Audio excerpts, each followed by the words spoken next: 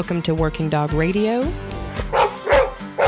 broadcasting the bite. All right, everybody, want to take a second to talk to you about an amazing sponsor. We have an amazing relationship with RayAllen.com. Ray Allen is a one-stop shop for everything dog, not just working dogs. Everything dog that you need, you can go down there, check them out, RayAllen.com. Awesome people. They got everything you need. Another one of our favorite partnerships is with Dogtra. They've been with us from the start. Great collars, great ball poppers, great GPS tracking, big dog, small dog, bark collars, everything. I got everything like that they have at the kennel. We use it every day. Be sure to head them up, dogtra.com. Listen for the discount code later in the episode. Hey, guys, it's going to happen. August 16th through the 19th, HITS is coming back. The HITS Canine Conference in Orlando, Florida, August 16th through the 19th. Get on there. It's the biggest, the best. Check it out. HitsCanine.net. HitsCanine.net. Get registered now. Take the guesswork out of making sure you're feeding your working dog correctly by using Kinetic Dog Food. Hit them up at kineticdogfood.com and look them up on the Instagrams at Kinetic Dog Food. Take all the guesswork out and do it right from the beginning. We love Horizon Structures. Dude, this stuff is so awesome, man. You can get online. You can talk to them. You could build it you want from mild to wild. They'll come bring it to your place, set it down on your pad, hook up your power, hook up your water, and you can put dogs in it that day. If you don't believe me, check out some guys like Justin Rigney's got a great setup there. Ask him. Check him out, horizonstructures.com. All right, we are back. Working Dog Radio, broadcasting the bite. I am Ted Summers from Tulsa, Oklahoma, most of the time as always. So with me from Canton, Ohio, most of the time as always, is Eric Sambro. Eric, what's up? What am I doing? Oh, expanding the daycare building today, moving into another training spot today, working Scooby this morning. I spent hours driving from tractor supply to get kennel panels with the gate. It's a long thing to explain, but it has to do with the rooms that I'm expanding into at the daycare. And so I would go to one, they wouldn't have any, even though they said they did. They'd call the other store. Oh, we have two. I needed three. We have two. I show up, they have one. Okay, I call this other place. That's another 25 minutes away. Drive to that one. They said they had one. They had zero. So it's just whatever. And in the meantime, it was 55 degrees here this morning.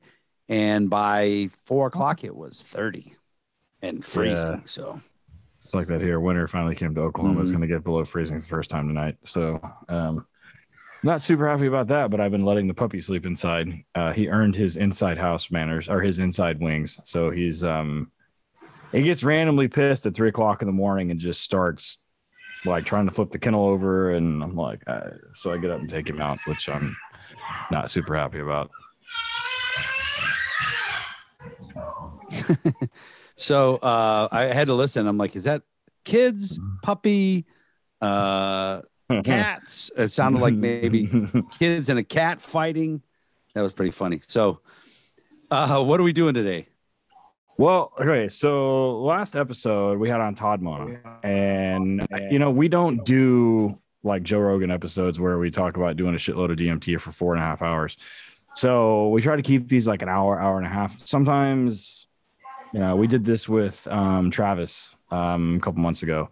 Also, we had a double episode. So we're bringing Todd back because there was a lot of nuance that I think got missed in some of the building search things. So Eric, you and I were talking after the episode and we're like, oh man, there was so much that got missed. And then like after the fact, Todd and Eric had a conversation and there was like so much stuff that got missed also.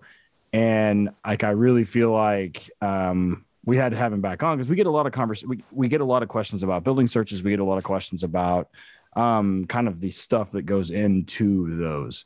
And so we wanted to have Todd back and specifically talk about kind of the central portion, the middle portion of the interview last time. So back again is Todd Mona from Connecticut. Todd, what's going on, man? What's up, guys? Thank you for having me back and appreciate it. Yeah. So to kind of brief everybody, you're still a canine handler? just like you were last time.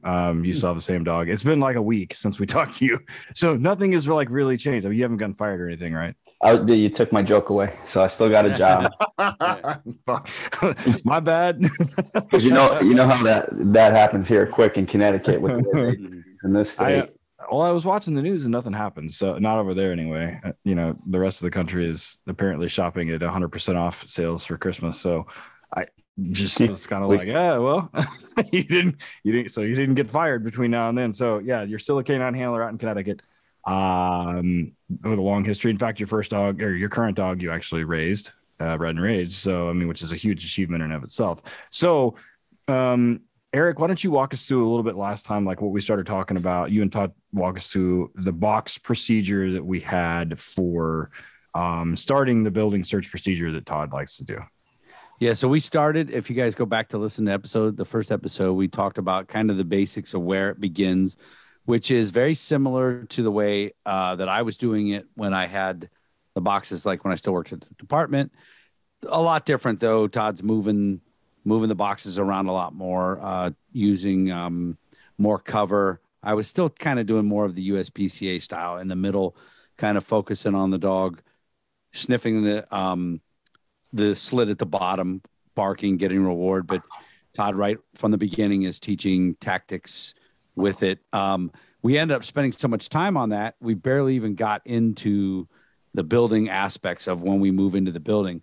And one of the things that Todd and I were talking about is, and we definitely agree on this, is we try to do as many different buildings as we can with the dogs, new buildings, new locations. However, throwing the dog into the deep end, right, from a brand new building that he's never seen. I mean, there's probably a little bit of value to that every once in a while, but we're not trying to break dogs. So I talked to Todd, and we're going to start there. So Todd, say tomorrow is your training day. You guys have a brand new building, and you got 10 dogs going. Nobody's ever been there.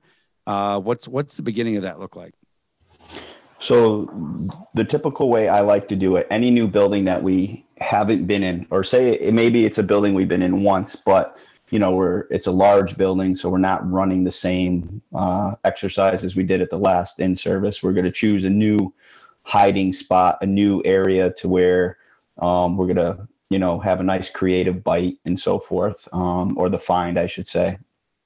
When we do that, what I'd like to do is I like to bring in each dog real quick, just for like 2 minutes. Just let each dog walk around, do their thing, let them investigate on their own.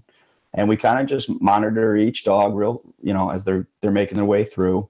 And is there any behavioral changes in the floor? They gravitating towards the wall, all the little things that may come to light if the dog is uncomfortable with a certain setting. Okay. Because what a lot of guys tend to do is they'll walk in there and be like, if they're a good group and they got some solid training, they're going to go put the decoy in the deepest, darkest, tiniest little crawl space bite and stuff somebody in there with a bite suit on and a helmet. And it's, it's all good. It's creative. It's hard. It's real life. I get that. I love it. But it's a, crawl, walk, run, sprint thing, in my opinion, when it comes to building searches. So what we'll do is once we do the walkthrough and the dog's doing fine, shows no issues in where we're going to do the find or the bite, just pay him with the ball or just walk out, depending on how old the dog is and where he's at in his career.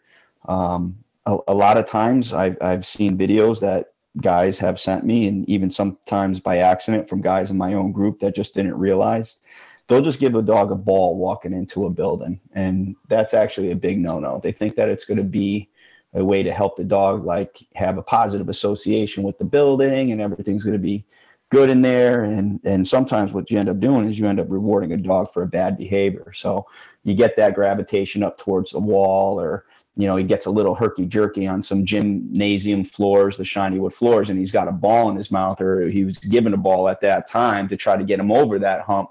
And obviously, we know that you're rewarding that behavior, that behavior we're not desiring at what he's doing.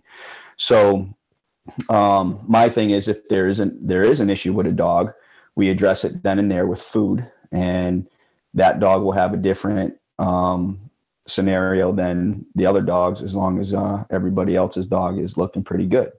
So food is my answer to starting to get a positive association with a floor, getting over these dogs with certain environmental issues before you go into the actual building search. What I'd like to do, if we have enough time, I had some decoys available. We have a couple guys that always come out, and we'll just do an environmental fun bite where we're going to do the actual building search, find and bite.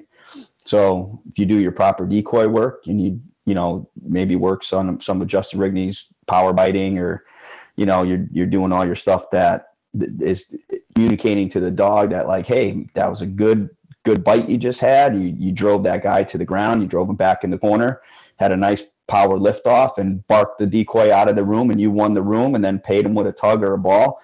Now your dog actually seen something in that building. He's like, yeah, this is my ground. You know, I kick some ass in here.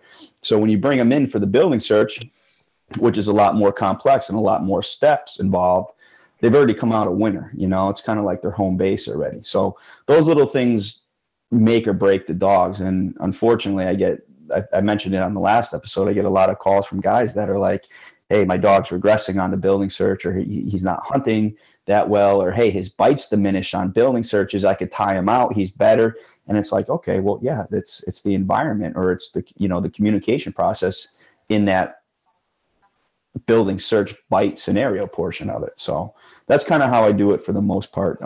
Just quick example. We had a dog that wasn't a big fan of the cast iron bathtubs, slippery, jumped in there, kind of was a little freaked out, jumped out. You know, instead of paying him and playing with the ball, you just had to go back to food. If you try, he was a wicked strong dog. He's still one of the strongest dogs I've probably taken a bite from. He's still working today, but he'd let the ball go out and he'd like check his feet, and then he'd come right back and take the ball, or your hand, because he's that crazy for the ball. So I didn't think he would have that issue. And you learn something every day, even though you've been doing it for quite a while. And it was like, nope, put the ball away, go get food. And Joe went and grabbed hot dogs from 7-Eleven, and he fed that dog in that cast iron bathtub, in any bathtub he could find. And that dog will go in the bathtub like there's no other today. In fact, he will, at his house, he will jump in the bathtub when he's like, you know, you're hungry, time to eat. He just will run to it. So bathtubs are no longer an issue, and they're gone. So it's a nice, you know, positive association he has with them now, just because you took the time to work on the environmental before having to go put some pressure on him with the man and do an actual bite there. I wonder if you could translate that to kids, like little kids that hate the bath. Listen, get in there, dude. Here's some pizza. Here's some chicken nuggets, and see if dinner's in the tub tonight, guys. You bring up an interesting point, you know, and it's one of those things. To me, building searches have always been about, you know, I like to try to have the dog kind of like range out from us, right? And that's fraught with its own problems. But I always find it easier to get them to come back to me eventually than it is to get them to go away from me. And I think Eric will kind of like chime in here in a second about one of his dogs that used to like look for a dog and find somebody and then kind of turn around and look at him and be like, hey, you coming down here or what? And so, you know, we do a similar thing. Like when I introduce it to a green dog, the way we used to do it, and I think the way a lot of guys do it, is they'll do a hot search, right? And for those not familiar with like warm, cold, or like cold, warm, hot search is where like literally we tease the dog up with a decoy and he runs off, and they see the decoy take off, and then we just like, you know, turn the dog loose and he goes and finds him. Like the decoy runs it. So like he's in his mind, his dog mind, he's already like so far out ahead that he knows like there's somebody in the building. The last couple years, longer than that, like 5 years now. I started with cold searching and doing them in the dark. And before this, I've already done what you've talked about. Like I've already taken the dogs in and just kind of like tested them with environmentals in a low drive state and seeing if there's anything weird. And then I take them to a familiar building where they know the layout of, where they've seen it in the daylight or they've seen it with lights on. And then I start making the announcements. Random police canine, make yourself known to the dog will find you and he will bite you. And of course, that means nothing to the dog. You can sit there and look at me and I scratch on them. And, they're kind of sitting there like, oh, whatever. And then my decoys know that when they hear that, they make a noise, and it's a non-human noise. So they knock, like they make a huge, loud noise from way deep in the building. And about 100% of the time, if you're looking on YouTube, you get this, right? Ears come up, mouth closes, and all of a sudden they're like, what the fuck was that? And then literally we go through the building and the decoy makes noise. So the dog is like in a heightened state of drive. And then at some point he finds the decoy. Then he fucking fires up and lights up and barky. Then we allow a bite. And then I have found that doing that, I get dogs that tend to be very quiet. They don't bark during building searches. They don't act like dickheads. They understand from the beginning they got to start looking with their nose and with their ears, not their eyes, from the get-go. But I start the exact same way. Like I bring them in, I'm like, hey, this is where, I just kind of walk them around in there. If we have the poppers available, if the dog's on poppers, not Dutch boxes, I'll do some detection sessions in there as well. Just kind of like it's a neutral place. Like they understand that it's a training building or that it's a training area and that they should be doing something other than playing fuck around in there. But yeah, I mean, I love the way I love starting it that way in a low state of drive, because I've had problems converting dogs from bringing them back down to a hunting state, and then they get frantic, and I'm fighting that forever, and I can't stand doing that anymore. You brought up a great point about the ears. So if you just say you're searching a warehouse and it's huge, so you got 100 yards to your left and 100 yards to your right and 100 yards deep, and it's real life. Believe it or not, I can't believe people don't know what the acclimation phase is or use it to their advantage. I'll get into that later, but or actually we should do it now real quick. But the acclimation phase is like, if you're coming out of a hot car with AC, or it's hot outside and you got your AC pumping all day, you get into a building search and now you're in a building that's got no AC, and there's that drastic climate change. You want to get that Freon out of his nose. You want to allow the dog a little bit of time to acclimate his nose to the environment that he's going to hunt and search in. During that phase, whether you give announcements or not, you can learn a ton by just watching your dog's ears. And it comes into play in area search, building search, and your tactical tracking. So if you ever had a high risk deployment and you're getting close to a bad guy on a track or something, or you're about to cut a dog loose on an area search, and you're just making announcements or whatever, just take the extra couple seconds, be quiet, be still, and just watch your dog, because they can hear a hell of a lot better than we can. And those ears, if they start tilting over and start moving to the left, well, damn it, that's where your gun sights should be. Your gun sights should be mirroring your dog's ears, because there's a really good chance that if it's somebody with a weapon out there, that your dog has already picked up on the sound of something, maybe a twig breaking, maybe moving behind a shelf in that warehouse, or just, the guy's bedded down or whatever. He moved and there's a sound in the woods coming from that direction, or a sound in the building. You got your gun out, you put your sights where your dog's ears are, because there's a really good chance that he's already locked in on it. And then obviously we go from there to relying on the nose work to come into play.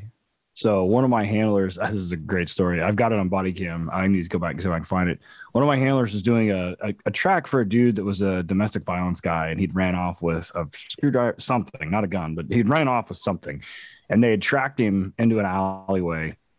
And in this alleyway, like the handler was kind of like trying to surprise a dude and like jumping down, right? And the cover guys are kind of like moving back and forth, and everybody's doing it correctly. So he sends this dog into like this little tea area behind these two restaurants. So there's a large area where they are allowed to they can have like they have not the full semi, but like those big box trucks for deliveries to the back of these restaurants. They have a couple of trash dumpsters and stuff back there. And there's a bunch of other just random shit. And so they're tracking up to this spot, right? And the dog is doing, like, even on body cam, you can see he's 10 meters out and his head is like all over the place. And the handler's like, you can hear him say on the body cam, he's like, he did not go over the fence. He's in this alleyway, or he's down this way, because they had a headwind coming into it. So the handler posts up next to the corner and sends the dog out and downs him. And you hear him like kind of talking to somebody, talking with the backup guys. And one of the other backup guys is like, hey, he sees something. And you see the handler swing around, and you see the dog, and his ears are closed. His ears are up, and his eyes are, and he's like looking to the right. He's down, but he's looking with his head to the right. And all of a sudden, the guy that they're looking for had just beat up his girlfriend or his wife, whoever it was. She called him to tell him that the cops are looking for him, and the phone rang, and the dog heard it, and the dog smoked him, and he was hiding in a pile of trash. But he had a big, like, I don't know what it was. It was like one of these weird, like, boning knife. I don't know what it was. A super sharp knife, but the dog smoked him. And I mean, he fought with the dog, fought with them. But it was like, the handler was like, man, he was like, I knew we were close. He was like, I didn't know where he was at.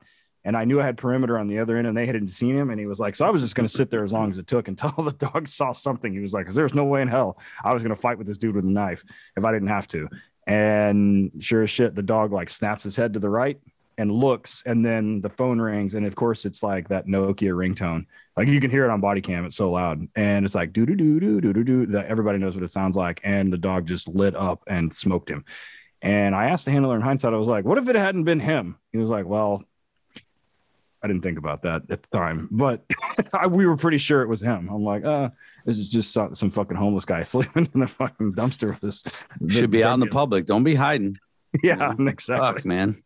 So I had a question for you. And this is kind of not a hot debate topic, but a topic that a lot of people differ on. And I'll give my side of it first and the reason why. So dogs, when they start to figure out, as after Ted was talking about the cold start, and they start to figure out the warning, what the warning means, right?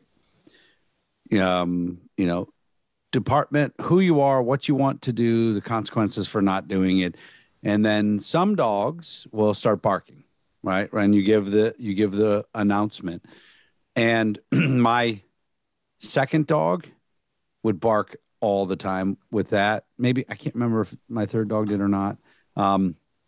But so my thing is, so then guys end up spending a bunch of time correcting and trying to shut their dog up during all that.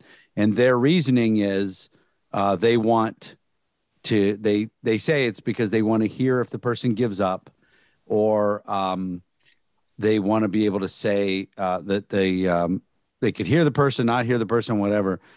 And I actually personally don't give a shit. I don't care if a dog barks or doesn't bark when you give the warning. And the reason being is the dog's barking is going to be picked up on your camera, your partner's cameras, everybody's cameras there.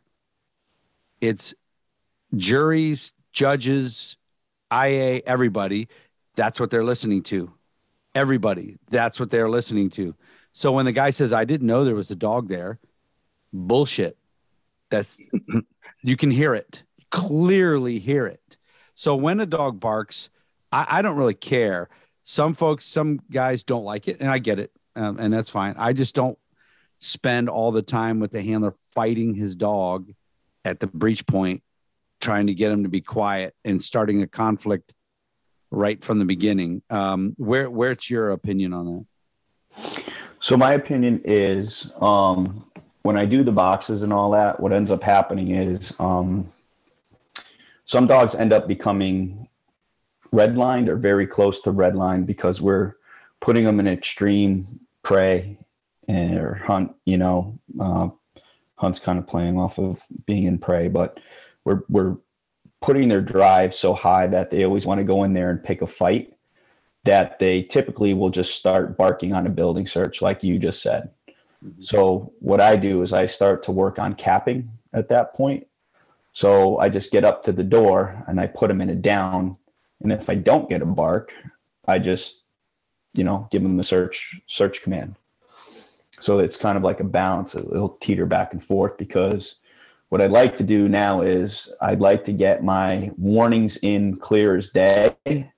And then I just fire him up by grabbing the collar real quick. And then we have our, bucking them, whatever you got to do. I wear an e-collar with a handle. So I just touch that tiny, little bit of fingertip worth of opposition reflex. And it's like, phew. So he sounds off. And then, just tell him, I just use a no bark command. I said, no bark. And then you get, some couple more seconds of quiet. So in case anybody wants to give up, you get to hear them. So just like you said, we're all wearing body cameras nowadays. They heard my announcements clear as day.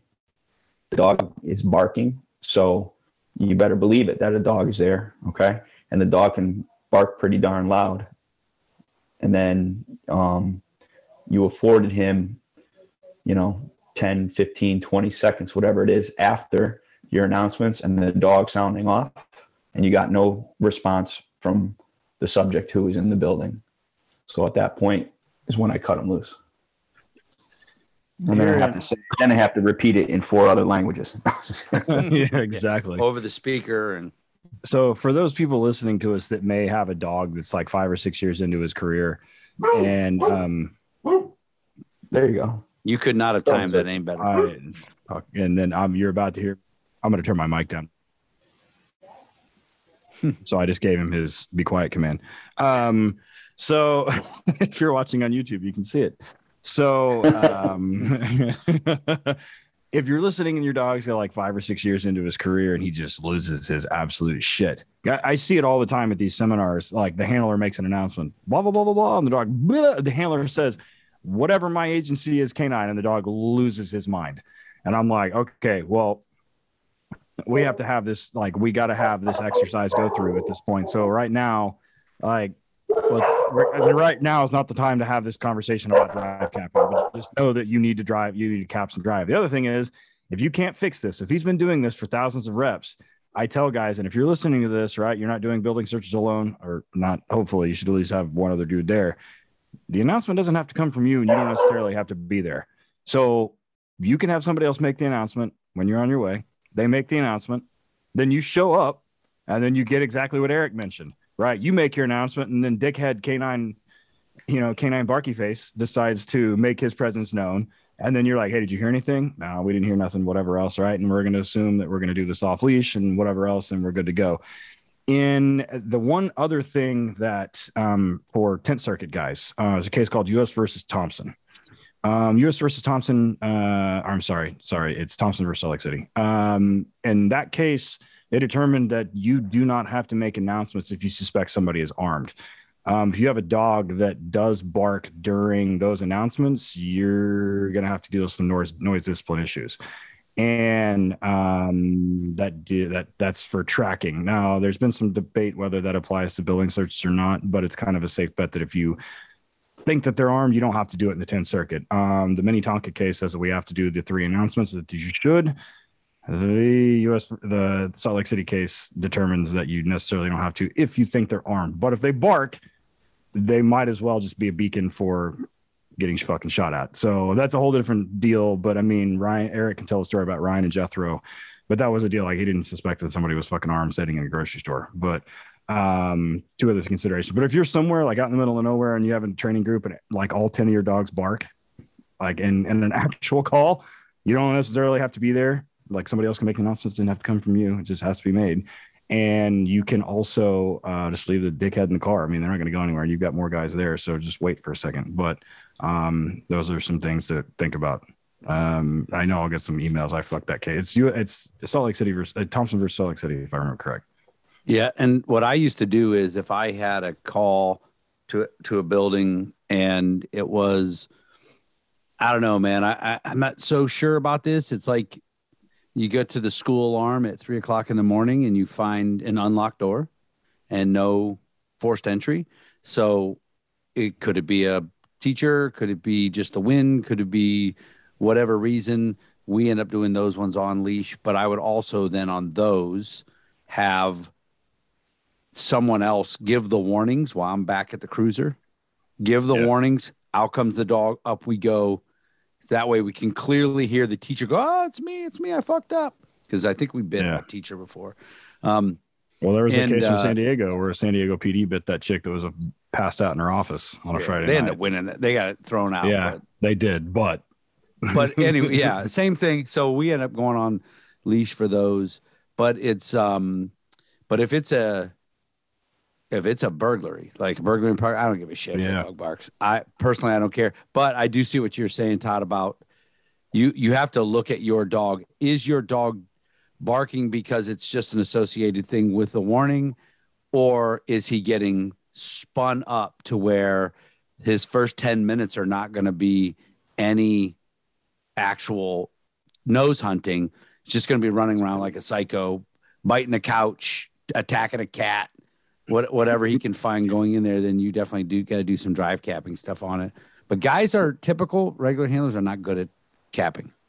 Well, here's the other thing too during the acclimation phase. So like I said, I got quite a few bites on building searches, and the smaller the building, the more you'll recognize it. But if you're in the right spot of a larger building and the dog has the odor right from the get-go, I tell this to everybody, that shit all goes out the window, because your dog gets repetition after repetition after repetition at training of somebody being in there in a suit and this, that, and the other thing. Or if you don't use a suit, so we do a lot of just alerts where we'll come up and pay them just because I don't want an equipment association. But here's the thing. If you have a true bad guy, somebody who smells different, is different than what that dog is used to, that dog, for me, this has been, and for 2 dogs. So I'm pretty sure it's dogs, police dogs in general, if I had to guess, is that if they catch that odor on a real call, they shut the fuck up on their own, because they are investigating it and their wheels are turning in their head and they're like, this is outside the norm. I like what I'm smelling here, because they're probably smelling some fear scent going on. That dude's probably like, oh shit. I gotta hide. Get. And that's why I go back to your dog's ears, because the ears go, if they can hear it, and then you watch the nose, the nostrils start to, flare, and the head rises a little bit. And before you know it, the dog starts creeping. And you're like, oh, I got to put this dog back in place. But that's the truth, is that your dog is like, there's something here. And it's not really, it's not stagnant odor. It's fresh bleeding odor. And that's a good sign for handlers to be aware of, is that watch your dog during an acclimation phase of bringing him to the building and just downing him behind cover, of course, and just letting his nose get acclimated to the environment. Plus, and I'm sure we all have done it. There are handlers that are it's a hot call, like you got there quick, and the guy's locked in a house, we think, or a church, say, that he broke into or something like that. We run up, get everything. We got our perimeter, run right in, blah, blah, blah, blah, blah. And let that stink a little bit. Let that build in there. Take your time. If you've got a perimeter, I mean, if you're a place that has 2 dudes working, you're behind the 8 ball to begin with. But if you've got exits covered, if you got corners watched, take your time, get your dog out, do the acclimation if you can. But if you see, like Todd's talking about, you're in there letting him get acclimated, maybe you're listening a little bit, and your dog gets it and starts creeping, I'm unhooking and going. If I think they have got a piece of something. But I'm bad habit, man, get in there real fast. And then if the guy hasn't been in there very long and he gets deep into the house, you got to let that shit build up a little bit. And because our point is to let the dog locate the guy. It keeps everybody safe. So we're going to go ahead and take a break. We get back, we're going to hop back over to training stuff. Talk about some environmental problems or issues or things that we come up with. And then there's another subject that I want to bring up of that, dogs leaving the odor, looking for a back door or a way into the other, and how you go about keeping them where they're at. So we'll be right back. HITS Canine Training Conference. This is America's premier canine training seminar, packed to the brim with the world's best instructors and me and Eric. all covering important topics. There's no better place to learn and no better place to network with other handlers, breeders, and trainers. HITS 2022 is being held in Orlando, Florida this year, August 16th through the 19th. And I know how you guys are. Everybody waits at the last minute.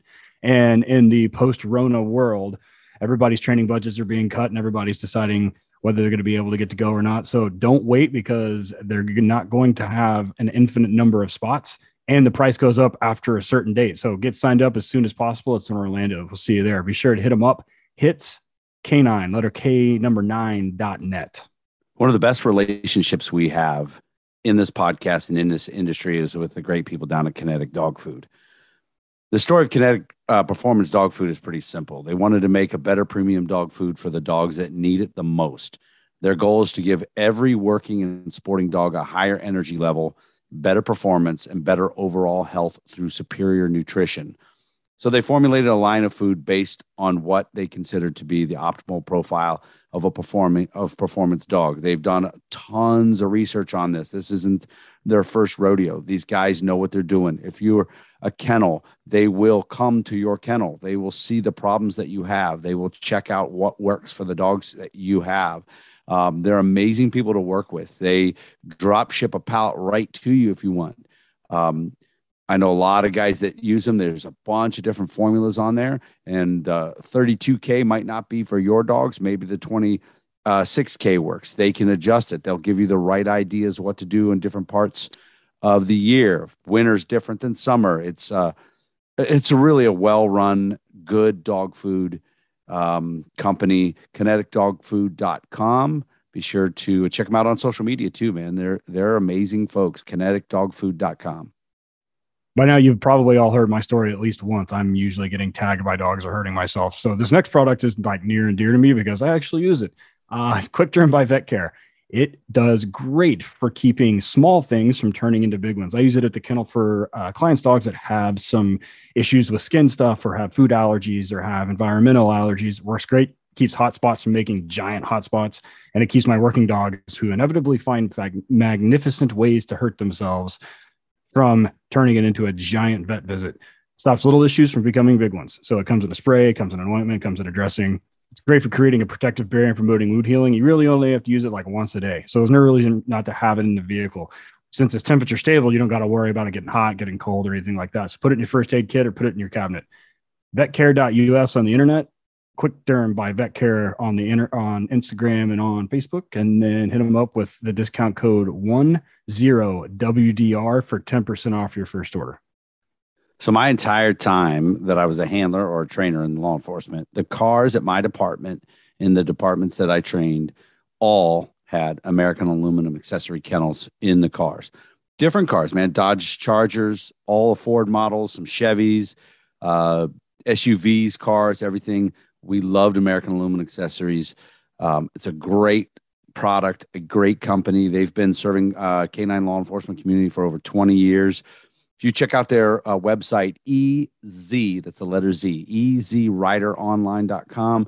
They got testimonials. They got videos on how to. They got a list of everything they have.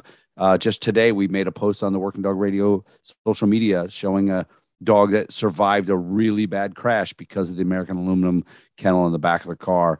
Check them out online, guys. EZRiderOnline.com. Just let them do their thing, man. Whatever car you got for your work, your patrol car, get a hold of them, American aluminum accessories, and get the best in the business. Next up comes training courses online from our friends down at Highland Canine Training, Jason and Aaron Ferguson. So in the post-Rona world, training budgets have been getting cut. People aren't going to be able to travel, whether it be instructors or they be canine handlers and supervisors going somewhere else for training. So Highland has announced a lot of online training courses. One of those that sticks out to me is their police supervisor canine course. And it's no secret that one of the problems with canine tends to be some of the supervision issues.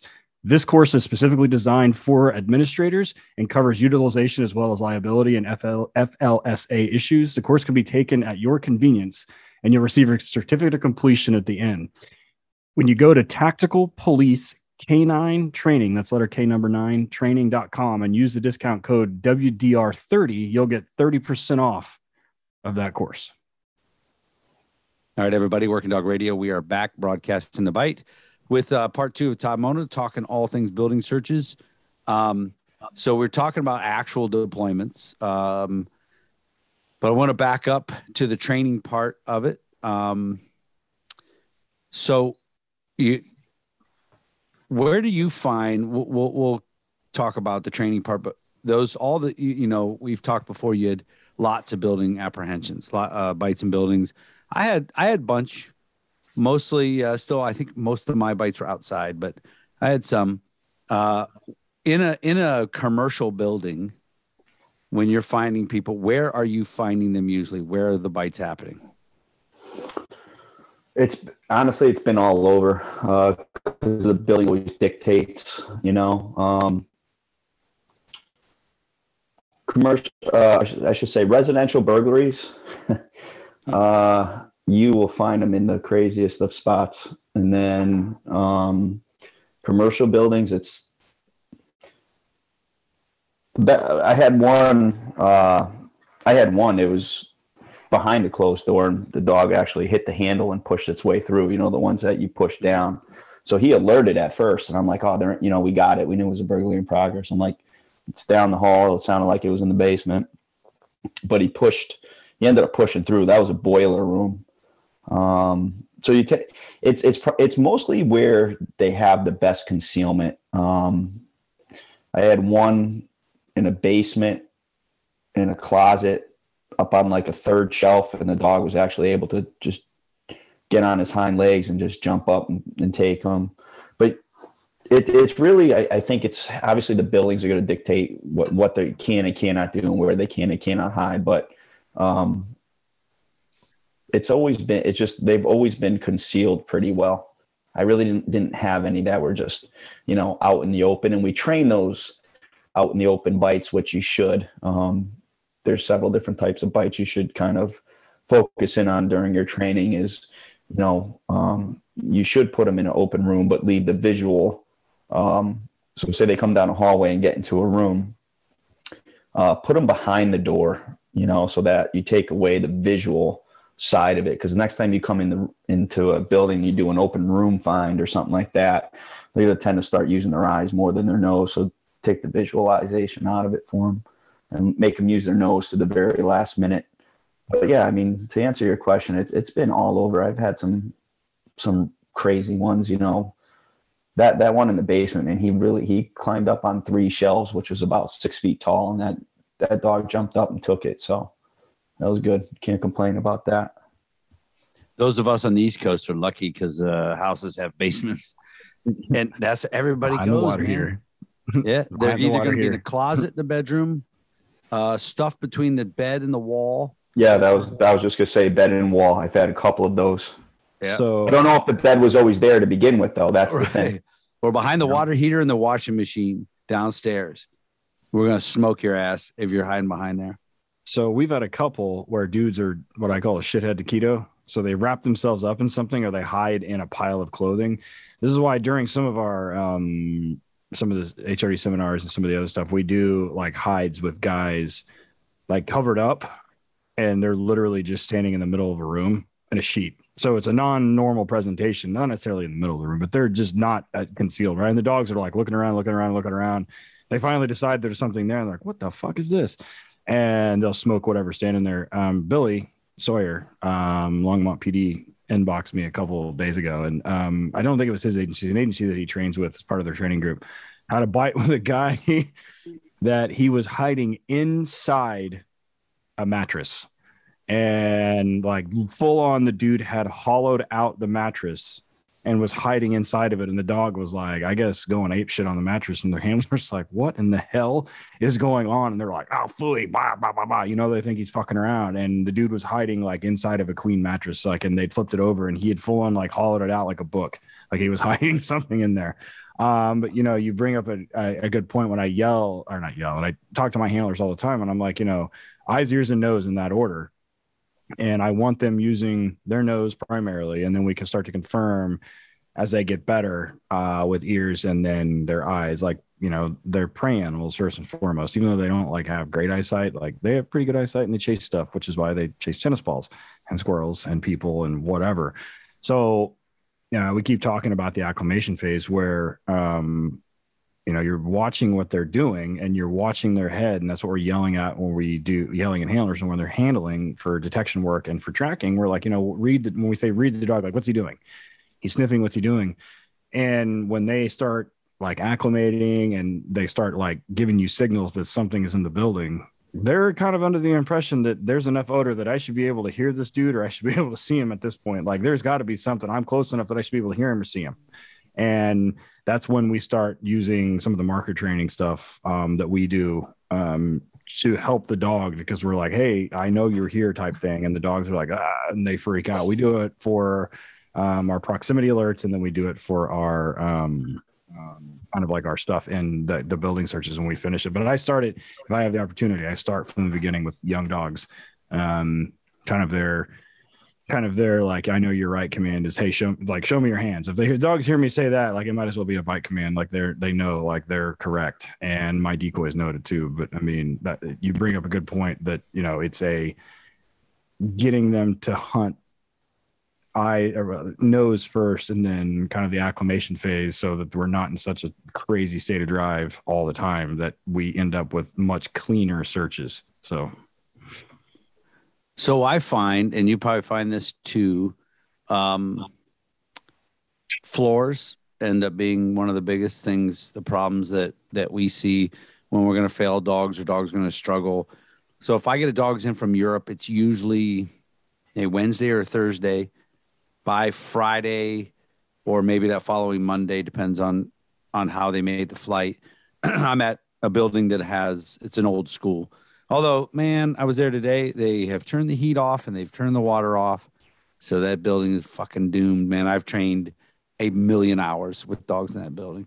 But anyways, I take them right to the building, right? When you walk in the door, there's a runner, there's a rug. So I get them in, give them a fair chance, and then they come off, and it's all school floors. When you see, I know we talked about with the food, have you ever had a dog that just didn't love, he would do the work, he just didn't love it? The flooring, yeah. I mean. Yeah. It's weird because, like, obviously if you tap into drives, some dogs won't even think about floors, but if they're in a low state of drive or just not in drive, and you're just letting them be a dog in that building, yeah, you could see that it may bother them. So that's why you got to be kind of fair and evaluate every dog, and just, because you could, if you can get over it, with food, wonderful. But you're evaluating your dogs that you just purchased, so you got to just, like you said, give them a fair shot and see it. But drive is a crazy thing, and I've watched drive over the years. And sometimes in dogs that you wouldn't expect it, like when they get in drive, they're in like blackout fucking crazy mode that will fuck shit up. But then sometimes they got the weirdest little quirks. It'd be like, yeah, that's a tree, man. We're on a track. That's a fucking tree. Why did you just get spooked by it? You know what I mean? Mm-hmm. So it's stuff like that you're just like, you can't even understand why it bothered a dog, and especially a dog that has been that strong or got street bites and so forth. But yeah, raising puppy, we're raising the next one that we got right now. He's just about 4.5 months. But I told Steve, our handler that's got him right now, they bounce back and forth. They're like, oh, he's great. He did excellent on these floors. He loves these floors. He loves these floors. I'm like, give him a week. He may just hate it tomorrow and come back in like 2 weeks and be like totally fine with it. It's just dogs. It's just how they are, and that's why going back to like my little building search school that I do, it's just so important that as strong as they are, they're just as equally fragile. And you just got to do the best you can to not get ahead of yourselves and set the dog up for failure, either knowingly or unknowingly, because it's really hard to recapture some dogs, when things go wrong. And other dogs can be brought back with one other rep, so. Yeah, it's funny. My second dog, Willie, he worked with a handler for 3 years, and then he worked for me with me for 3 years. Between the two of us, we had like 120 bites with that dog. Scared to death of thunderstorms. And and before it would even get to the thunder part, he would start the, atmospheric pressure change maybe or something. He would start getting weird. That dog in the dark would fight 5 velociraptors under a porch, but get a little bit of thunder and it was over, buddy. He was done. It was very strange. He was okay with gunfire, although we used to teach aggression in gunfire, so he'd F you up. But thunderstorms, he was Gandhi. So what do you think it is about like the old school floors, that kind of industrial tile? What is it that gets dogs all thrown off? Is it light reflection off the floor? Or because you'll see dogs in those same thing will be on a tile floor, an old kind of school hallway, and then they go into a slick ass concrete floor and they're fine. When slippery wise, it's about the same. But what do you think? What's your opinion on it? I think it has to do with color, light reflection, and being slippery. Because when we moved into our new PD about, 15 years ago now, the floors are shiny as fuck. They wax them like every day. You know what I mean? And basically what it is though is that it has, sorry about that. It has grip. So here's a floor that is shinier than those school floors because those aren't being polished anymore, and they're filthy with the bottom of our boots and all the dog training. But it's the combination of the light, the slipperiness, and color. So like I said, ours has grip, but it's twice as shiny, and it's fine. All the dogs are fine. So I don't have my e-collar on me, so I can't correct. We're dog trainers. That's who cares. Yeah, it's more like I'm dog sitting. There's like 1,000 dudes listening to this right now in their patrol. Yeah, sorry guys. On third shift, and their fucking dogs are lighting up right now. Yeah, yeah, and that's to me, I reflection has a big deal of it. That's why those lacquered old school gym floors. Mm-hmm. To me, I think those are that's probably the floor that I've seen the most problems on, and it's the reflection. And I don't know how they view that, as if it's at the angle where their head is and where they're walking and what type of lights you got in there. But man, every time you get those, I've seen a lot of dogs immediately just fucking do the low crawl and try to get to the wall. So and those aren't slippery. I mean, they're playing basketball on them, so it's definitely a shininess. The sheen to it, I think, is probably the biggest factor of them all.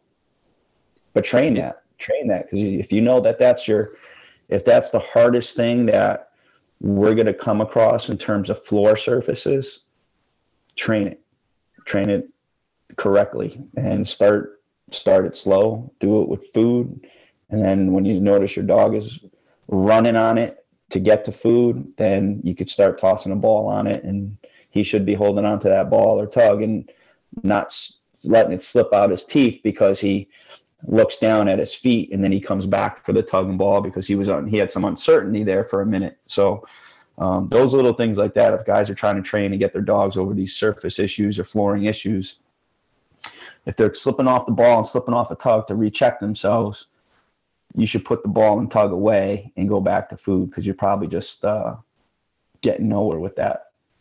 I think you're onto something, because I used to have access to a building here that had that old school, like, same type of flooring, but it had it was like right? But it had been remodeled. They didn't do the floor, but there was like a huge kitchen. I mean, like a huge kitchen. And about 6 feet up all the way around inside of this room was stainless steel. So like the entire room was like basically a mirror almost, right? Like not like a mirror, but like it was like real refractive. And you could send a dog in there and it's completely pitch black and they're fine. And then you hit it with a flashlight with white light and they're like, holy shit, it's like 11 would lose their shit. And I think it's this thing with depth perception, which Eric has a whole thing about why dogs always fuck up about when they're running down a hallway to chase somebody and they always turn early. Same thing with like the deals like dudes that teach runoff bites or runoffs for teaching tracking. And but I think it's a depth perception thing. And it's the same thing. Like they don't understand the difference between 20 feet and 200 feet, which is why you watch puppies like navigate stairs. They look like drunk college freshmen walking downstairs. And so, and I like, they kind of, you know, they do the whole, if you're watching me on YouTube, I'm doing the puppy thing. And like, they kind of like feel out with their feet to see how far they can go. I see the same behavior in like super strong dogs that are introduced to smoke or to like a smoky, like we gas out a room with a tri-chamber or with the smoke machine where, I mean, you can't see your hand in front of your face, the amount of smoke. And they do the same thing. They treat it like a wall. And then they look for a wall, right, to hug. And then until they can realize that they can hunt in that, like in that fucking swamp. And then they're like, oh, okay, fine. You'll see them. Like, we've done it before. One of our like local guys, Tactical Electronics is here, and they have a camera that does like thermal shit, and we've used thermal cameras in there and watched the dogs, and they fucking bounce around like ping pong balls once they figure it out. But it's interesting because they have no depth perception, and it's hard for me to walk around in there, but I think that's what it is. And it has to do, there was another place here that occasionally, like, they have a room that's full of mirrors, and sending a dog in there with like a decoy, like they can see like the decoy, and they're like, and you can stand there and there's 100 decoys. There's only one person in the room, and watch the dogs freak the fuck out and run into mirrors and run into walls. And it's a depth perception thing. I mean, Eric, what's your take? Well, yeah, I mean, we've talked about it here before. I think as good as their ears and nose are, I don't think their eyes are as good as people think. Depth perception wise, you can see if it's a light into a dark room where they'll touch the dark and fall into the room or sit and bark at the door. But I will say this, I have a theory too, that so one at the funhouse, I have a smoke machine and I have a strobe, and I'll do a combination of both. I'll fill the room with smoke and I'll put the strobe light in there, or just the strobe. I don't think that the strobe light actually messes with the dogs at all. From what I've seen, I do it because it gives the seizures to the handler. Yeah, I mess with the handler more than does the dog. Yeah, I don't see. I haven't seen a dog that's a good committed dog have a problem with the strobe light, which is strange because it's, you know, it's a, like we're talking about the way light reflects and everything like that. They seem to get through that pretty good. So we're going to go ahead and take another break. We get back, we're going to get into how Todd does the take the box to the building and keeping the dog committed to the hot room without trying to find a back door. So we'll be right back. All right. We love the Perkinsons down in North Carolina at Highland Canine Training. They are great people, great trainers. They got a good business model. They're awesome folks. We've been with them for a long time. They're also super smart, and they understand that a lot of agencies are struggling to have manpower. So they're not sending people away for training. You guys have been there. You know, you put in, denied, lack of manpower.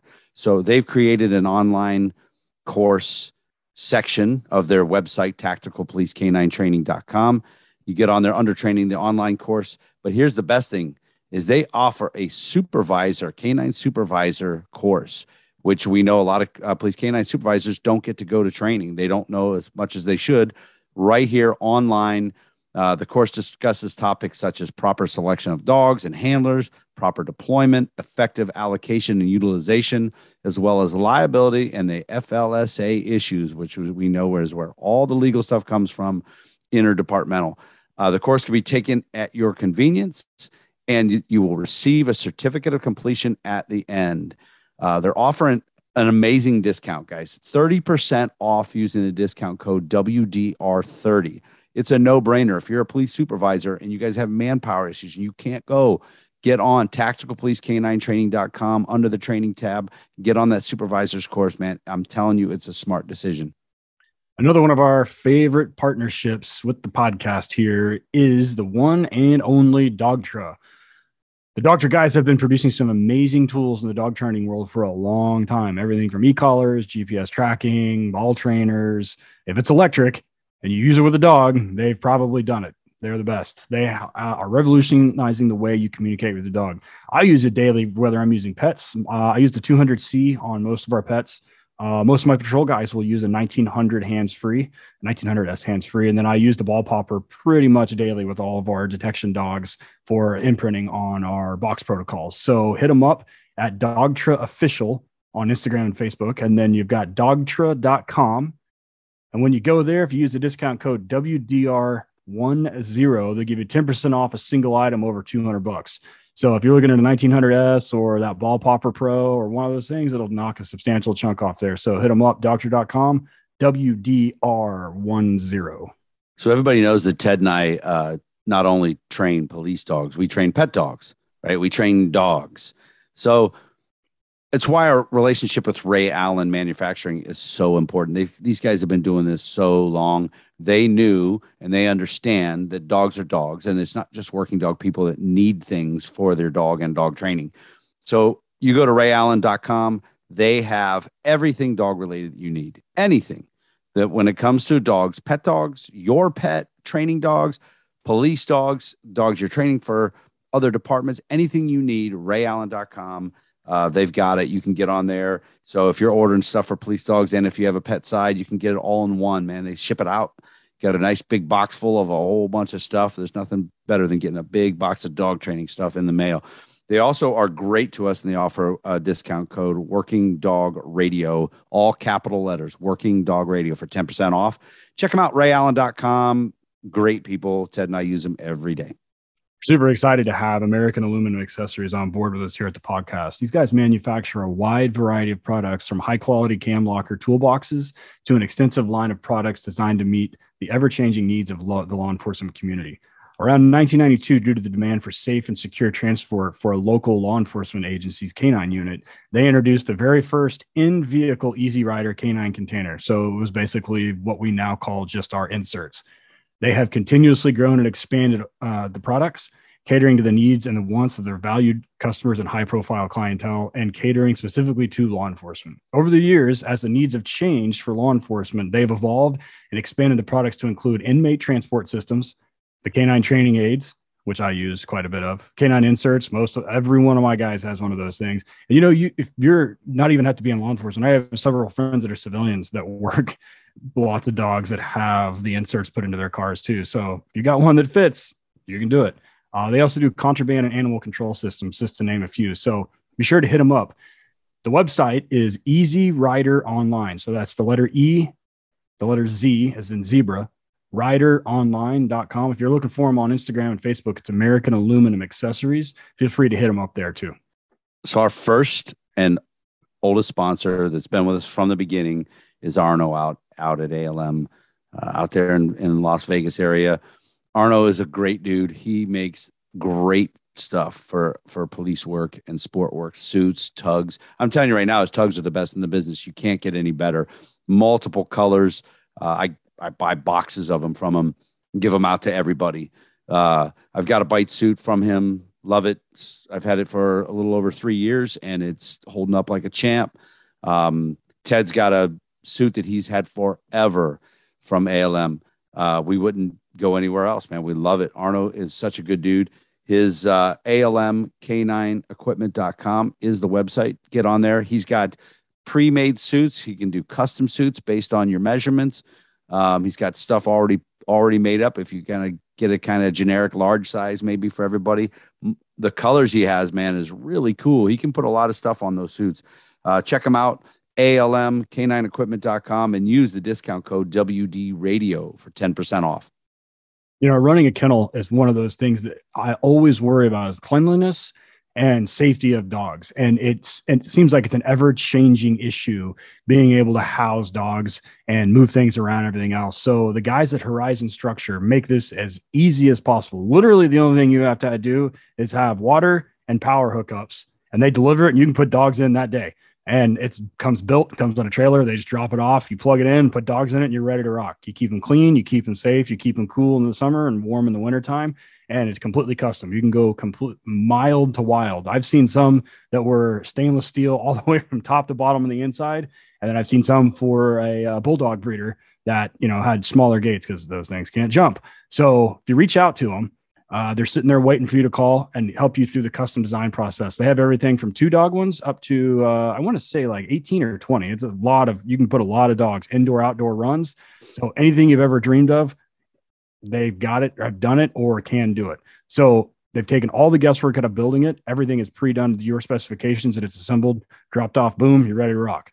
Things are amazing. Rigney has one. We've had him on the show a couple of times. Go check out his Instagram, and you can see he's posted it up there before. Go look Horizon up at Horizon Structures, spelled out. On the internet, it's horizonstructures.com, and you're going to look for the link in there that says commercial dog kennels. Or give them a call, 888-447-4337. They'd love to talk to you and get you started on the way. All right, we're back with Todd Mona doing all things building searches. So before the break, we were talking about dogs have terrible eyesight. That's what we've come to conclude. That's what I tell people all the time: eyes, ears, and nose. Even though they have terrible eyesight, they prefer that. That's why they chase tennis balls and squirrels and people. Yeah. So before the break, Eric, you mentioned we're going to take. So if you listen to the first episode that we did with Todd, the one right before this one. He kind of goes into a little more detail then about the box searches. So rather than rehash that, let's do it like real quickly. But how do we take that skill set and move it into a building and then keep them committed to that space rather than trying to find the workaround or trying to find the hack, which inevitably ends up biting a backup guy. Or they end up doing what happened to us at one of the HRDs. The dog just bounces out of a third story. Like he runs down the fire escape and he's running around with a bunch of kids with the muzzle on. So that was fun. Yeah. So the theory with the boxes is, you use it for narcotics, you use it for explosives, right? So, and then we proof it, we start pulling on them and they bang, go right back to the box. Like their nose is a magnet. You know what I mean? That's where they know they're going to get paid. So it's the same thing. The USPCA style boxes, or if you make boxes of yourself or whatever, if you're ghetto like us and you use Sandy cans for a while because that's all you had, you teach the dog that reward is at source. Human odor reward is at source. They already know if they're cross-trained, they already have that association with reward being at source for doing direct. If you do indirect, it's fine too, but they understand that if they're at source, you're going to have the marker, click, bang, for the indirect. So that's what's keeping them there. And then, we use a variable. You start with 1 bark, bang, paid at source. 2 barks, bang, paid at source. 5, 10, 15, 20. If they're doing it on long line and you start doing what you do on narcotics where you proof it and you start pulling them and they're still sitting there trying to get at the box and they're digging their feet into the dirt and they're trying to drag you back to the box, then bang, they get paid. So they realize that we keep odor at source, or we keep their reward at source. So during a building, they typically don't leave. It's just that in the same token, I guess, it's not necessarily a bad thing in the real world. If they can find access a different way to the bad guy, hopefully you can kind of train that in a tiny bit as well. But for the most part, it's just as simple as keeping them there at the box. And if you keep their human odor reward system consistent with their cross-trained reward system at source, you're just going to have a very clear, communication to the dog as to what you need and want from them. So if you're working on them barking at the door, what is your reward? It depends at what stage we're at and what we're doing. But I mean, I do everything from, I really don't use a sleeve. We use hidden sleeves. We use bites, suits, hidden bite suits. And when we're trying to get away from equipment, if I feel like we've done a little bit too much equipment, we just pay them from behind, bang them with a tug at source, muzzle, same thing, just like that. When you are rewarding with, say, a tug at the door for bark, and it's human odor, and the dog knows because they've been, rewarded. The way I do it, when I'm going to reward that, I will do it two ways. One, where I'll have the decoy's got the door propped just a little bit, foot blocking it, and then the barking, boom, he pops the door, dog comes in and barks. And then I'll have it where the handler actually pops the door for the dog. I kind of mix it up with that. But if you're rewarding with the tug, do you have the handlers immediately start tugging? Or if the dog gets the tug, spits, and goes back to the door, do you have an issue with that? How do you do with that? No, we don't have an issue with it. None of the dogs we've had an issue with it.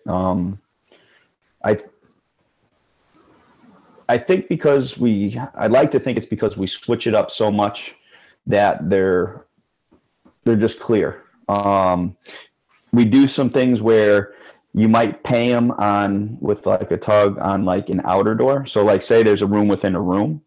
So you tell the decoy, hey, you're going to be in the main room for 15 seconds, run around, blow real quick underneath the door, and then go into the closet.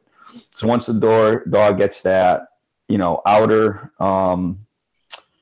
door, maybe I'll have the decoy pay him with the tug, just like a narcotics fine. You pay him from behind, smash it against the door. He's all happy.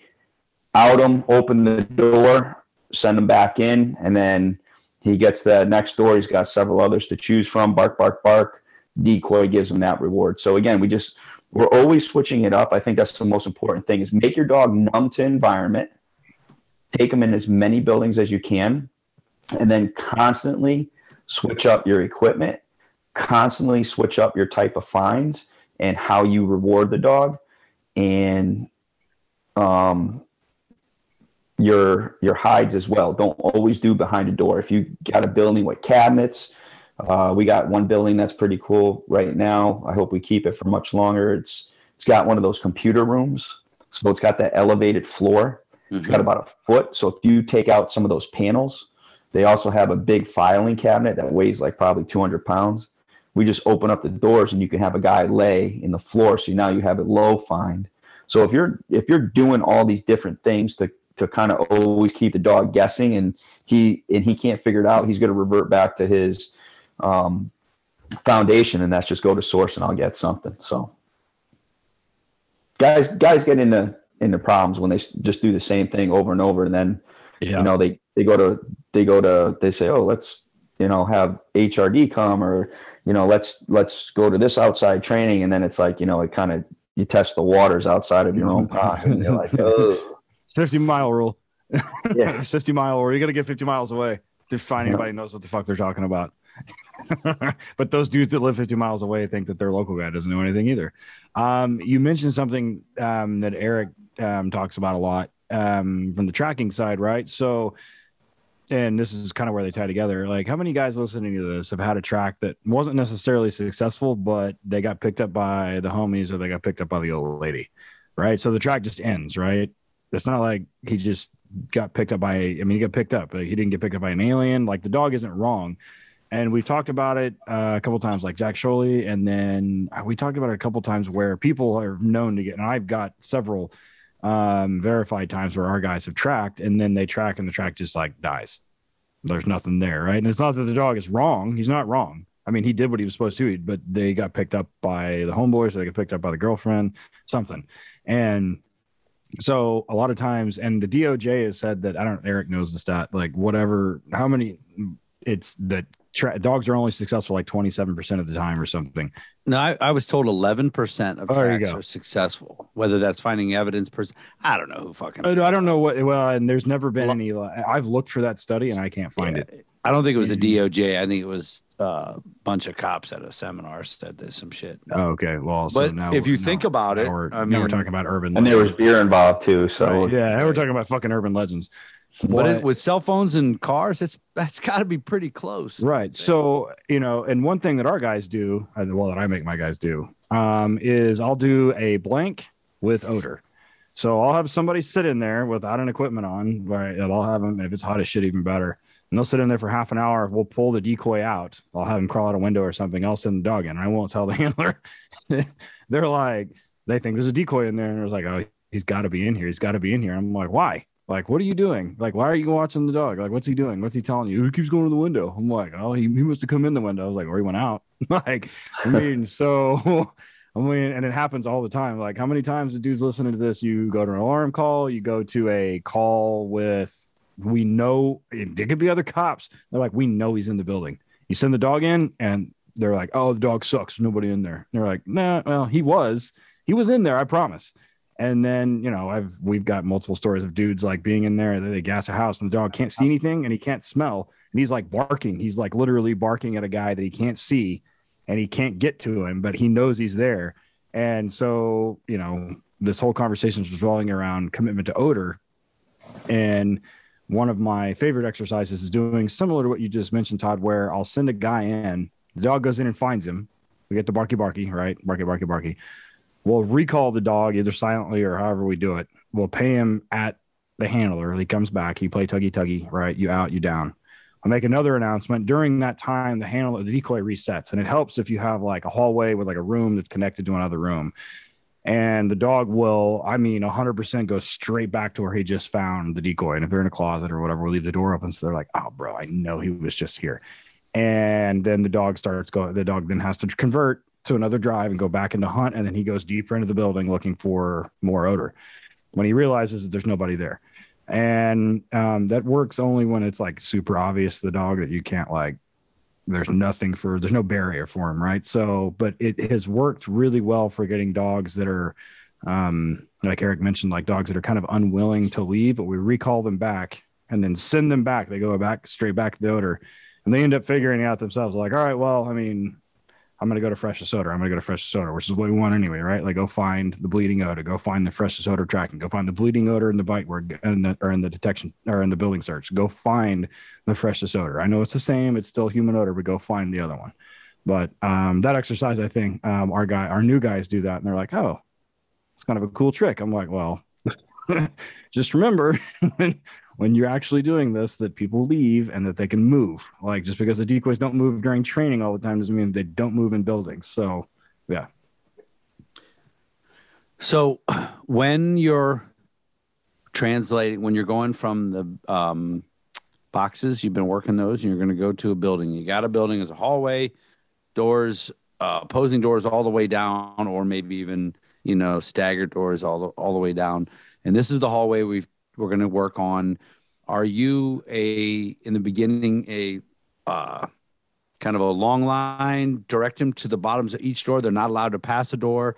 Is it one at a time? Or do you start with, let's hunt this hallway and kind of put perspective to it? How do you do that in the beginning with them? So I actually prefer the opposite. I prefer to teach independence first, because then once a dog learns to be independent and search on their own and hunt on their own, you've influenced them less by when you put the long line on. Mm-hmm.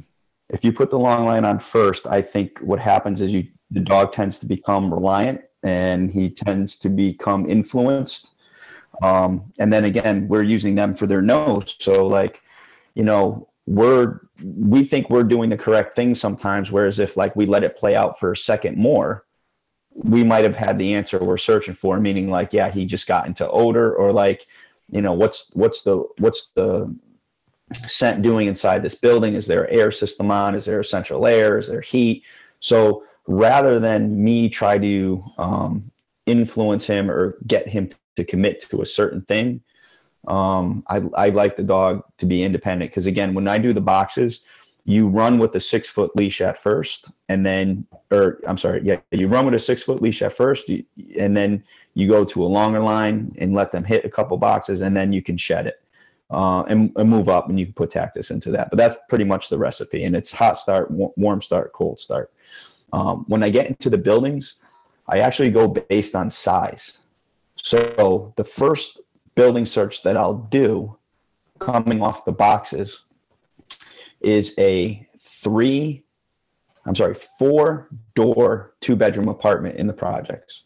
So you have 1 bedroom, 2 bedroom, closet, which you can't really stick anybody in because the shelves come all the way to the door. It's so tiny. And then a bathroom. And they're all right next to one another. It's almost like, it's almost like an L shape. Mm-hmm. Okay. So the dog only has to go past the living room and kitchen. And then what the most important thing, in my opinion, is being correct. So he's teaching you from the boxes now that he had 4 options and that he's choosing the correct door. So it's like, yes, we can move on now because you're proofed inside a real building that you're locating source. So from there, I start to step the size of the building out, and we can start adding more doors. So typically when a lot of guys, I see a lot of guys in a lot of agencies, when they do their building search, they're starting that way first in like a smaller place with a couple of doors. But what ends up happening is they end up alerting, and the handler and sometimes a trainer is not even certain as to what door the dog is really alerting on, because he's got 4 choices, and yet the dog could sit his ass down and literally nose door 1, nose door 2, nose door 3, and nose door 4. That's how close we are, right? I want that dog to tell me that it's door number 2 because that's where the decoy is. So from there, once your dog is accurate, independent and accurate, then move forward and start expanding the search in terms of size and doors. But source is the only thing that I need to be concerned with. Source at first, because we're talking about the initial stages, going from boxes to building. It's funny because you say that, because my at the fun house I used fences, wooden fence, and put feet on the bottom, and I built movable walls. And when I'm teaching a dog in the brand new hot start, warm start, or whatever, I can turn this one wall and take it from a section that has 10 or 12 rooms to 3 rooms or 4. And there's nowhere for them to go but to work these few doors. And I like it. I have a lot of success. Then I can open that door up and then close another wall, and that adds like 2 or 3 more doors, but there's nowhere else for them to go except concentrate on these doors. And it works out pretty well. It's one of the cheapest things I did. I just went to Home Depot and bought sections of wooden fence and built some feet on them, and worked out really well. And I don't know how to build shit, dude. Nothing. So I was pretty happy with that. Rest in peace, your inbox for pictures of those. Yeah, right. Yeah. Everybody's going to want to see it. There's videos. I'm telling you, like, when this episode airs, just fucking put it on your story and just be done with it and be like, this is what I'm talking about. Yeah. God forbid, every time I show a video of my dogs in the boxes, my bite development box, what are the dimensions of that? I'm like, I don't fucking know. 30 inches off the ground. Yeah. That's the magic number. High right here. 30 inches. I stand, it's right here. Yeah. So, one last question from me. And when it comes to training, what's your ratio for problems that are just for the dog, problems that are for the dog and handler, or problems that are just for the handler? And what I mean, like, just for the dog would be where the handler is not hiding or anything, or not behind anything, but he's going to work that back pressure on the door, or things that are just specifically for the dog. What kind of a ratio do you usually do? In 2006 when I started, or 2021 where we're at today? Let's do now. I know let's do now. All right. Well, I'm going to be honest. I feel like a lot of more problems come from the handlers now than ever before. And that's going to vary depending on where you are in the country. We're kind of, I think I mentioned it last time, but we're in a very tough political climate here in Connecticut in terms of the police accountability bill and all that. And I think a lot of guys are second guessing themselves and, trying to do everything they can to do things right. But it's screwing up their tactics, and it's screwing up the dog. And it shouldn't be that way, but it is. And on the flip side to that coin, I feel like today's dogs are so much better than what that was around for the pool of dogs when I started. The drives are just way more intense. Their genetics have just gotten stronger and stronger, and I think that influences the handler to try to be more hands-on because they have a super high drive dog. So that's another problem. And it's really important just to match up the right dog to the handler's personality. So I think personally there's more handler issues than dog issues. I mean, of course it's a hard question to answer, but if I had to give my opinion, that's what it is. Yeah, we're doing HRD. I don't know, Ted, what do you think? A few of the beginning scenarios are just for the dog, and we tell the handler, don't fuck this up. This is just for the dog. Then we have the big scenarios are all for the handler. Well, I gotta see what the fucking problem is. I'm like, if the dog sucks or if the handler's like trying to, there's a multitude of issues there, and it can be like, oh, I know the dog sucks and I'm trying to help him, or I don't know the dog sucks and I'm trying to help him anyway. Or there's another issue where like the dog's a rock star and the handler's a dipshit, or not a dipshit, but he's just like, he just doesn't know any better. He's like, oh, I was told to do this, and they're doing stuff that they were doing in week 1 of their handler school, and the dog's 4 years old. I'm like, hey, what are you doing? And I'm like, why are you doing that? And they're like, oh, well, I'm like, dude, he's like, no, we're so far past that right now. Like, the dog doesn't need your fucking help. Don't worry about it. But I mean, we do something that's like, this is straight up for the dog. We do something for the handler. And we tell them, like, if it's for the dog, like, I just need you to let go of the leash. Like, don't say anything. Definitely don't say good boy if you can't see him. A lot of guys, and this comes from like back in 2006 and earlier, when they go to maintenance training, they don't believe it's for them. And this is a mistake. Yeah. They believe it's for the dog and the dog only. And they don't want scenarios where you're going to test them. They don't want it. They don't want to do it. When we were at Albany, we had these 2 older guys that was the end of the last day. And I'm like, where have you guys been? Like, we haven't everybody's been through here twice. We've done 2 scenarios. Where have you been? They were out, doing something easy. And then when we did the scenario, the one guy, he just didn't care what the scenario was. He just sent the dog and walked down through the middle and didn't check nothing. And he paid a price for it and was so pissed because he's like, this is dog training. You're not here to train me. I'm like, I guarantee you what you just did is what you do on the road. Oh, no, I don't. Okay. All right. That was a fun conversation to watch. I just told him, I said, I know everything I need to know about you, dude. And I turned around and walked away. But anyways, that was, and that's my question there's a balance where sometimes at training, you do have to do it for the dog.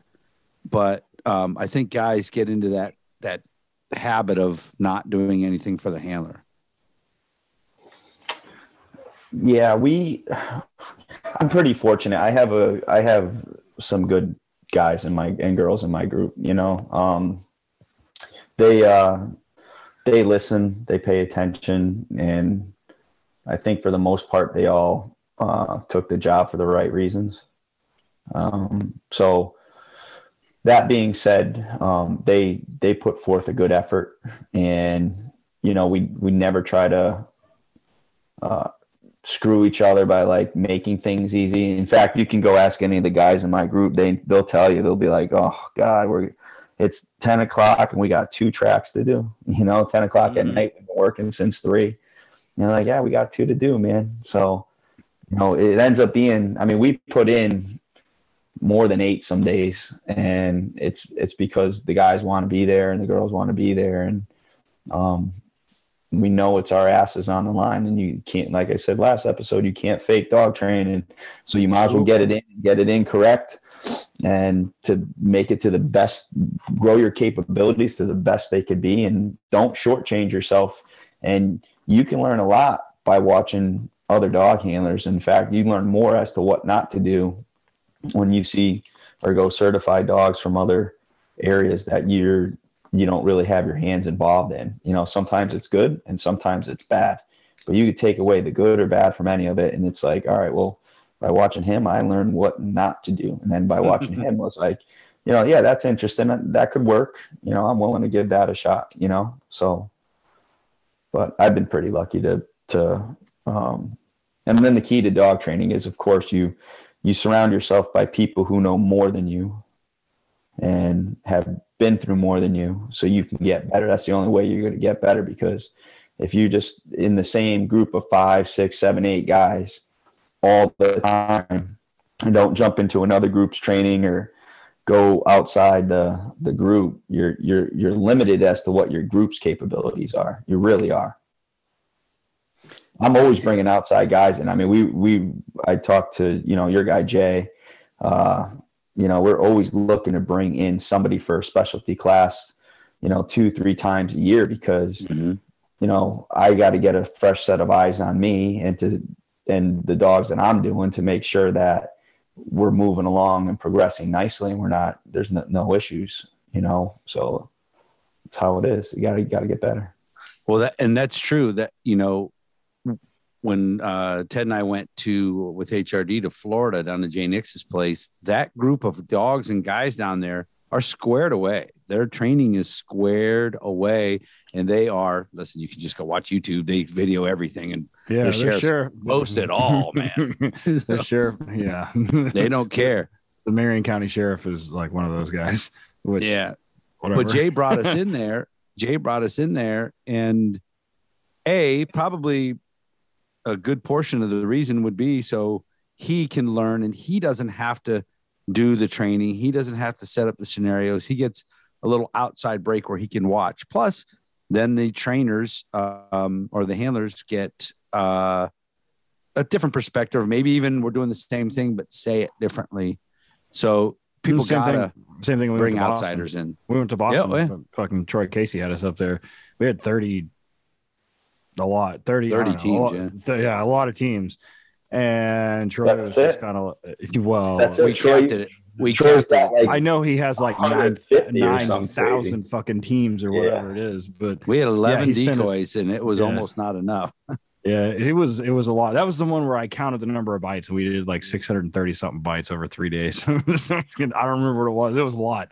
Well, here it is. This is what I tell this at the class I teach, and then I when I was at Blue Line last year, I name dropped, but because obviously not everything I have is mine. I mean, you go and steal the best part of other people's trainings and try to plug it into yours. So like, you know, to have a successful building search, you know, if you want to just, you know, do one in-service of building searches, just so the dog gets numerous reps and you got everything there and you don't have to take time from shifting from one spot to another, you got to have, number one, multiple buildings. Okay.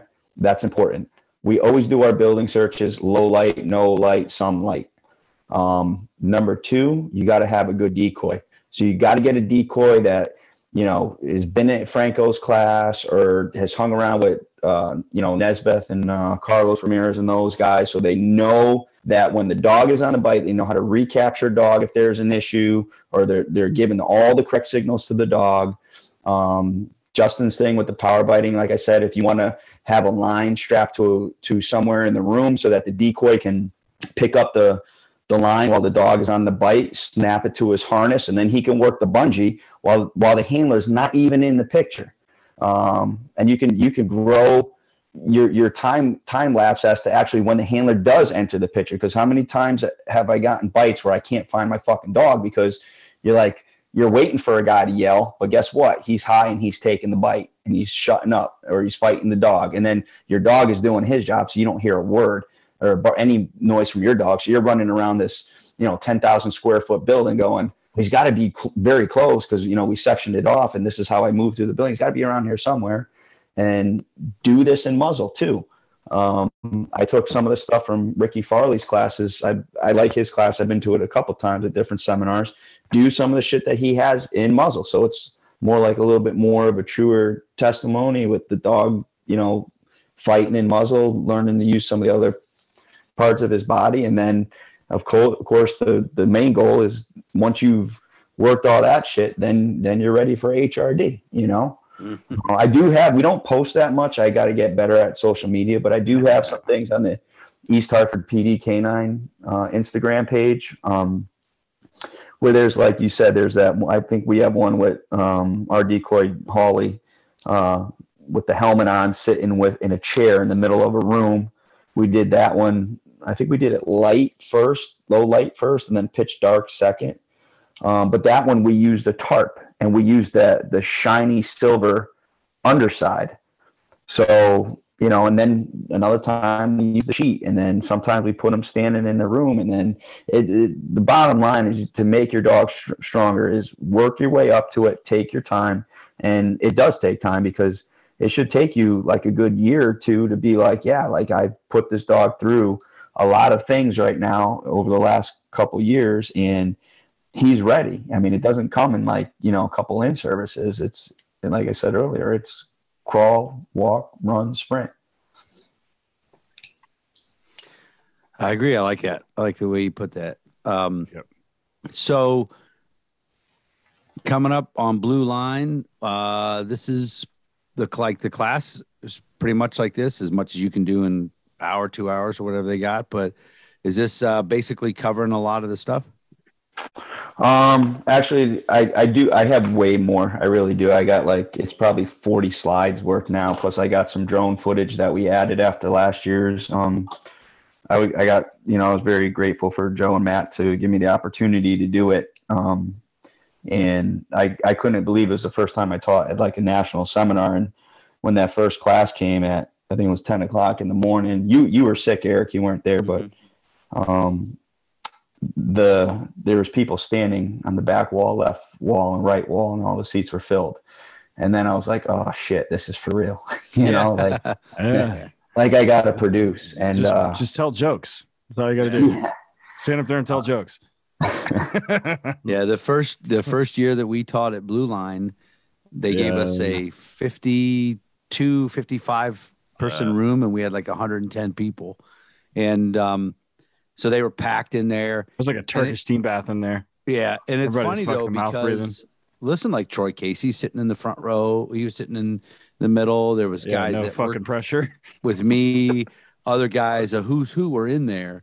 And so it does give you, it can be nerve wracking, but it gives you a good feeling that somebody's listening to you, somebody's paying attention. Right. Somebody knows that there's a gap. Now, granted, we have the podcast as a bunch of those people just wanted to see how stupid we actually are, and we proved it. We just said some dumbass shit, of course. True story. It was 10 in the morning. I probably said the C word 3 times during my presentation, so I learned to change that up a little bit. But so yeah, man, I like to see it. Hopefully this year we are not teaching at the same time, because I like to come and sit in and learn some stuff and see the drone footage and all that. I'm sure Matt and Joe listen to this. Don't put us at the same time. Don't do it. So, because that's the thing. We like to try to, we have a booth, usually, and we like to meet a lot of people, but I like to sneak off into classes, man, and get in and learn some stuff from like Rigney or Ted Doss or you or a lot of other guys, man. I'm going to try to be as much of a student as I can this time, since I missed last year. Yeah, it was the same thing. I mean, I went from my class running to the next class, and there I was with my notebook out, ready to take notes like a little nerd. But yeah, I got fucking shit on that time, because both of days mine was during Michael Kamisik's thing. So both days, Kamisik was at my, I was like, oh, fuck. All right, Ted, I went to your class. Yeah, I know. Yeah. Kamisik is good too, man. He is. He's one of the best guests we've had on here. So, all right. East Hartford PD Canine on Instagram, right? Yes. Yeah. Let her get on there. Make sure you follow it. That East Hartford PD Canine needs to have 20,000 followers, man. Get on it. Because that way we can force Todd then to post more shit. So I will. I promise. I'm gonna get better at better at posting some other stuff. It's tough when you're working, though. I get it. So yes, it is. Ted, I always ask the other guys to do it, and they've been pretty good. They've been bringing drones and shit and doing filming some stuff. Yeah. So nice. Ted, where you at? Ted_Summers on Instagram. Ted Stickles on Facebook. Which Facebook is not work a lot anyway. Yeah, and then Torchlight Canine, letter K number 9, Torchlight Pets, HRD Police Canine for HRD stuff. We just announced St. Louis and then Louisiana, and we're working on an international one for 2022 that should be interesting. So that'll be fun. And then there's another one that's not solidified yet that I think is coming back up. So 2022 will be busy. We'll have HRDs for sure. And then of course, working_dog_radio. So one thing we're talking about also recently between us is that we're going to make the uploads the same number per year, but it's going to be easy to remember rather than like, when's the episode coming out? Like, dude, it's the 3rd, the 13th, the 23rd, and people still can't remember it. So we're going to go to a different format after the first of the year so that it's easier for everybody to remember. And we'll get the same number of episodes in, and like it's always going to be on the same day and that kind of stuff. So after 2022 is going to be a little bit of a change for us. But yeah, Eric, where are you? Van S K9 on Instagram. Right. Van S K9 Academy on Facebook. Ridgeside K9 Ohio on Facebook, and we have a RS K9 Ohio on Instagram. It's funny because on Thanksgiving holiday, my wife and I and my youngest daughter were in Texas visiting my son. That Black Friday back at the facility, the girls and the guys we had a photographer come out. Oh God. And put up a whole like snow scene and all this shit and take pictures of clients' dogs that wanted to come daycare or stop by. We had 70 dogs. I just before this got the link from the photographer. The best $500 I ever spent. It's flipping hilarious, these pictures. And I mean, you just got to be a dog lover to like them, but we're going to be giving them to our clients as Christmas gifts. It was, on the pet side, that was pretty fun. It turned out to be pretty great. But check out Van S Canine. Also on workingdogradio.com, we have a lot of t-shirts, a lot of cool t-shirt ideas. Ted and I are brainstorming 2022. We got some new designs we're going to come up with. We just got to figure out something that's as good as the Make America Bite Again shirt that Ted came up with, or better, because that thing is so flipping legit. That's the best shirt we've ever had. It turned into a patch. Yeah, man, the thing was awesome. That was from a rant to somebody else. It doesn't matter how it happened, but well, Todd, thanks for coming on again, man. Thanks for fitting us in. This is only the second part 2 that we've ever done. So true story. That's pretty good. All right, man. I feel special now. I forgot we do got capital_region_K9_training on Instagram as well, and that is the entire group. Oh, basically. Oh shit! I follow that. I was just looking at it. I was just looking at it. We got to get some more on there too, but we got different stuff on there from what we have on ours, and there's some decent scenario training that gives some people some ideas maybe. Yeah, capital_K9_association. Capital_region_K9. Got it. Training. Yeah. And then we got some new pictures of the puppy up there. So I see it. Yep. Yeah, I've been following that for a minute. So yeah. All right, get on it, folks. Thanks again, and we'll see you at the next one. Yep. Awesome. Thanks again, guys. I really appreciate it. And Todd Mona on Facebook. Thanks. You got your reasons, I got my wants. Still got that feeling, but I'm too old to die young now. Working Dog Radio was graciously granted permission to use this music by Brother Deeg. Be sure to check him out at brotherdeeg.blogspot.com. That's spelled brotherdeege.blogspot.com. Be sure to buy him a beer at Amazon, iTunes, or CD Baby, or anywhere you stream your music. Working Dog Radio was edited and co-produced by Alicia Brandt.